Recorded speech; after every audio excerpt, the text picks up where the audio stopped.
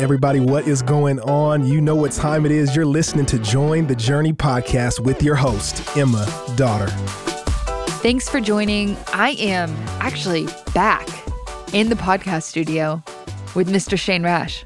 What's up, everybody? Shane, you were here when I was in Israel, but by yourself. I was here. Yeah. You let me take it over. You took over, but this is our first time doing an episode together, which is so funny. It's great to meet you, Emma. Usually it goes the other way. Usually we do it together and then you get a takeover, but we just decided we're going to send you in sink or swim style. Thank you for the trust. You're welcome.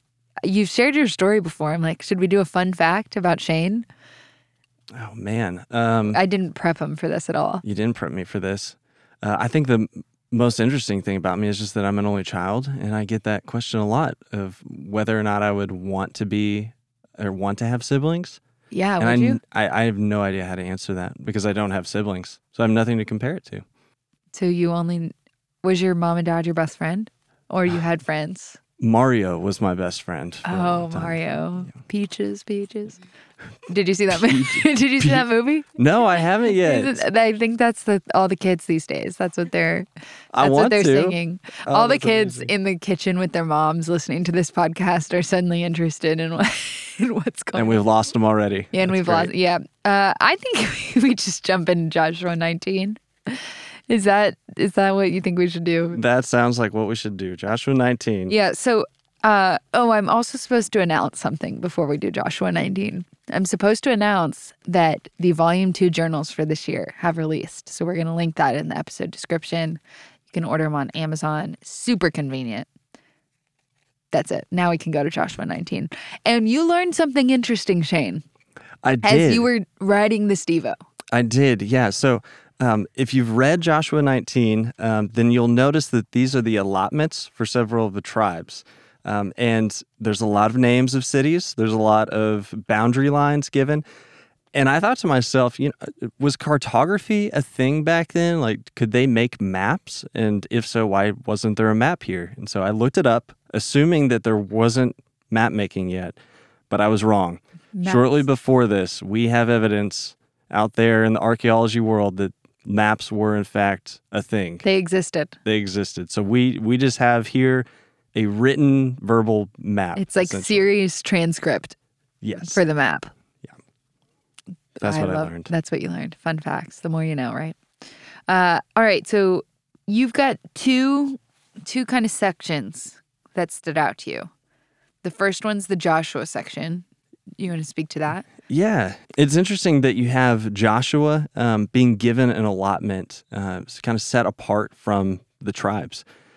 And it's interesting because, you have all the different tribes, but then God is specifically giving his leader what he asks for, which was this land, this town called Timnath-Serah. And it's interesting because you kind of go, okay, well, where did this come from? Why did he get this? And we're not really given much context other than he asked for it. And it happened to be within the tribal allotment for the tribe he was a part of.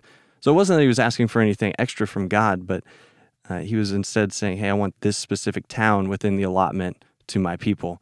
And God, I think in part in reward for his faithfulness and just God being generous and kind as he is, said yes, gave him that town. He was like, here you go, have it. Here you go, have it. My gift to you. Yeah. It's cool. And then the other thing that stood out, that's all right. Yeah, go for it. Was the allotment for Dan. Yeah, you said before we started recording this, you were like, Dan's hilarious. Dan is, they're tragic. Yeah. Because they're given an allotment, and instead of taking that allotment, instead of settling in that land, which most of the tribes struggled to kick out all of the inhabitants. I don't know if there was a single one where they kicked out everyone. Sure. So that was a struggle for all of them, but Dan specifically never really took hold of what they were given. And instead, later we find out in Judges 18, they decide to go to a new land up into the far north. They find the land called Laish, and they take that from the peaceful inhabitants who were there. And the irony there is that they went to a new land that they weren't specifically given, and they took it because they thought it was peaceful. And what ends up happening through the entire rest of the Old Testament until the north gets taken out is the route that all the invading armies come through the north. So Dan ends up becoming the tribe that gets taken out The first target. Yeah. They're the first target. So it's kind of tragic. You have here the allotment they were supposed to get. They weren't able to do it. And then they take a place that ends up hurting them in a bad way. And that detail is tough because, let's be honest, both of us, Shane, we were talking about this passage before we hit record, and it's kind of boring. Like, unless you're really into maps and geography, it's harder to draw an application from this chapter.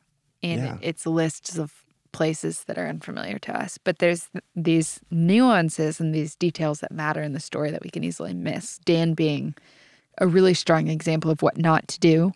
God says, here's your home, and they say, this is too hard, we'll go elsewhere. And God's way is always the best.